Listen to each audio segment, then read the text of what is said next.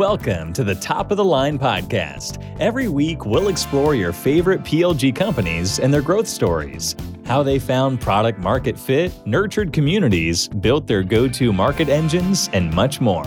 Let's jump right in.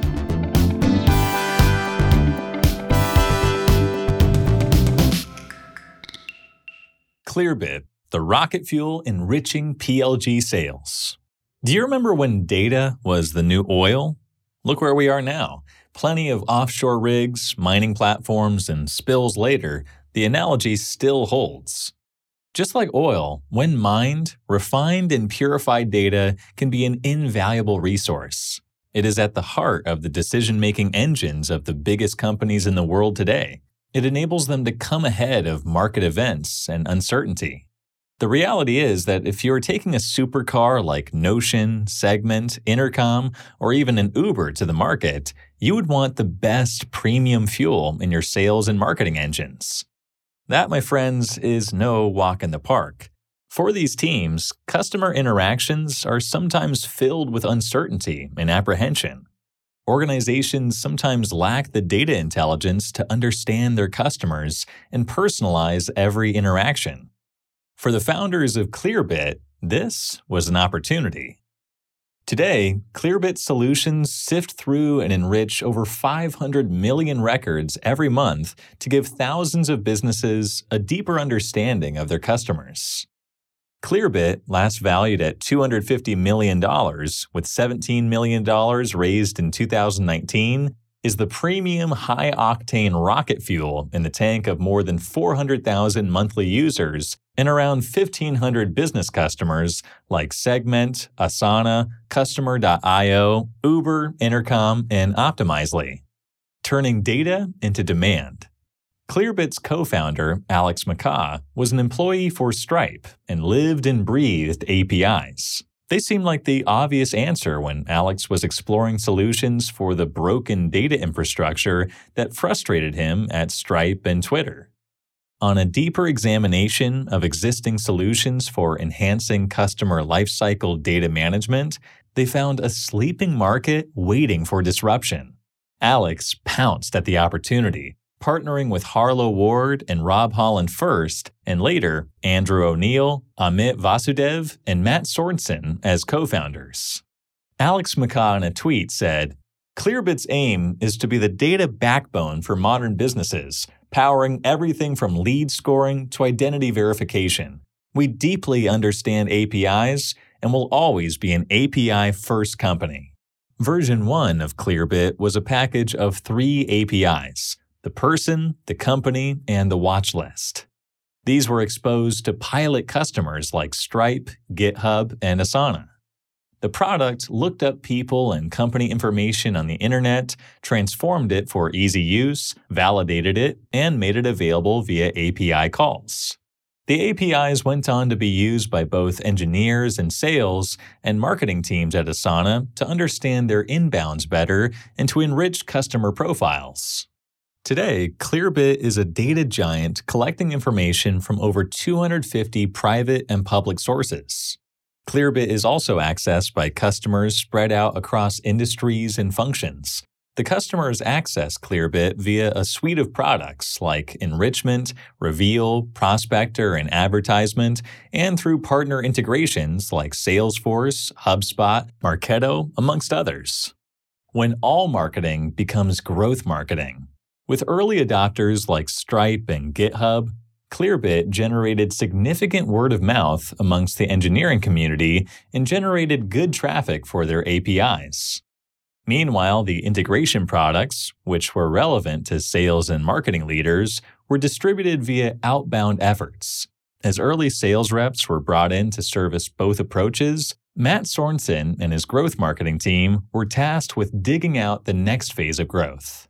It's everybody's job to grow the company, but we're also thinking about things with an experimentation mindset. Instead of saying, "My job is to create a blog post," it's, "My job to change X number, and one of my tactics is to create content." Matt Sorensen, co-founder and ex-head of growth. Keeping an objective of scalable and repeatable growth, the team took on multiple iterative data-driven experiments eventually narrowing their focus on free tools and long-form content. Free tools for everyone. Clearbit, in true HubSpot fashion, promoted its free tools that had standalone value. These tools doubled down as gateways to Clearbit and provided instant gratification to the end user. Each use case solved were also perfect destinations for paid marketing traffic. Content, one chapter at a time. Clearbit sourced its long-form content in the form of thought pieces from experts like former CRO of HubSpot, Mark Roberge, and VC of Titan, David Skock. These pieces were published on the Clearbit website one chapter at a time to bring in new customers into the pipeline. The team also noticed that the thought pieces helped establish Clearbit as a subject matter expert, thereby influencing conversions from leads already in the sales pipeline. Thus, with the help of some good old growth marketing, Clearbit could shift its priorities. To handle the snowballing traffic across the sales-assisted funnels, they had to scale GTM. Data-driven GTM. How did they do it? Clearbit's growth and marketing teams optimized the lead conversion flow by defining and prioritizing their ideal customer persona, ICP. Clearbit's first step to defining their ICP was the realization that database segmentation was key to high-velocity sales. Through early pattern matching exercises from previously closed won accounts, Clearbit discovered that their ICP was a B2B SaaS account from the USA that employed a particular marketing tech stack. When the yardstick shifted to customer lifetime value accounts, the ICP was changed to accounts that sat well on Alexa Rank. It took a measure of inbound traffic, generation of accounts, and the value it could gain from Clearbit. The second step was to qualify leads for the ICP. Every prospect, both inbound and outbound, were enriched with people and account information with Alexa Rank in the new system. The results were benchmarked with the ICP definition with a segmentation of low and high value leads. We now use an ML-based tagging system that we developed. It looks at the content of the website and puts companies into categories like SaaS, B2B, enterprise, marketplace, etc.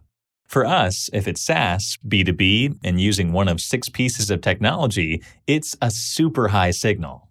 Matt Sorensen on the old tagging system used for qualifying leads. Clearbit's third step was to prioritize outreach.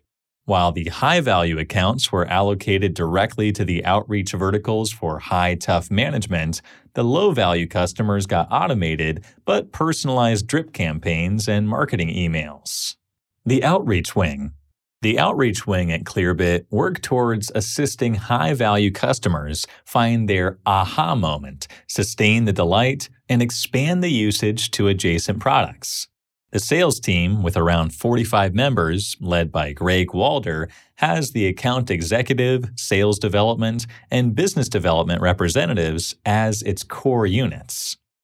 The SDRs and BDRs are the first point of contact for the ICPs and prospecting leads, respectively.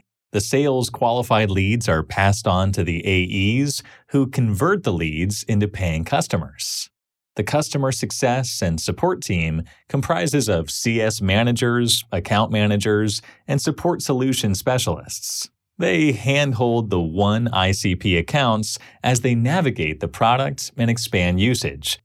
The CS team at Clearbit keeps track of account health using people, value, and products as metrics. Red accounts are flagged for damage control. Customer ROI for the enrichment tool ends up becoming a challenge for this team because of the unclear attribution to revenue generated. What's next? In an increasingly competitive landscape featuring Slintel and Zoom Info, it is crucial that Clearbit innovates to add more value for their customers. In their next growth phase, Clearbit is expected to double down on the advertisements product, a venture that will help them bring LinkedIn-level business ad targeting on social media platforms. Their new senior hires include CPO Stacy Klimek and VP of Engineering Rebecca Yang, and an ever-busy product roadmap that promises some exciting times for Clearbit. We can't wait to see how it unfolds. That's all, folks. We hope you found today's podcast insightful, and we'll leave with a few tactics to experiment with. We'll be back next week with more exciting stories from the product-led world. If you liked today's episode, make sure to subscribe to the channel and our Substack newsletter. Link in description.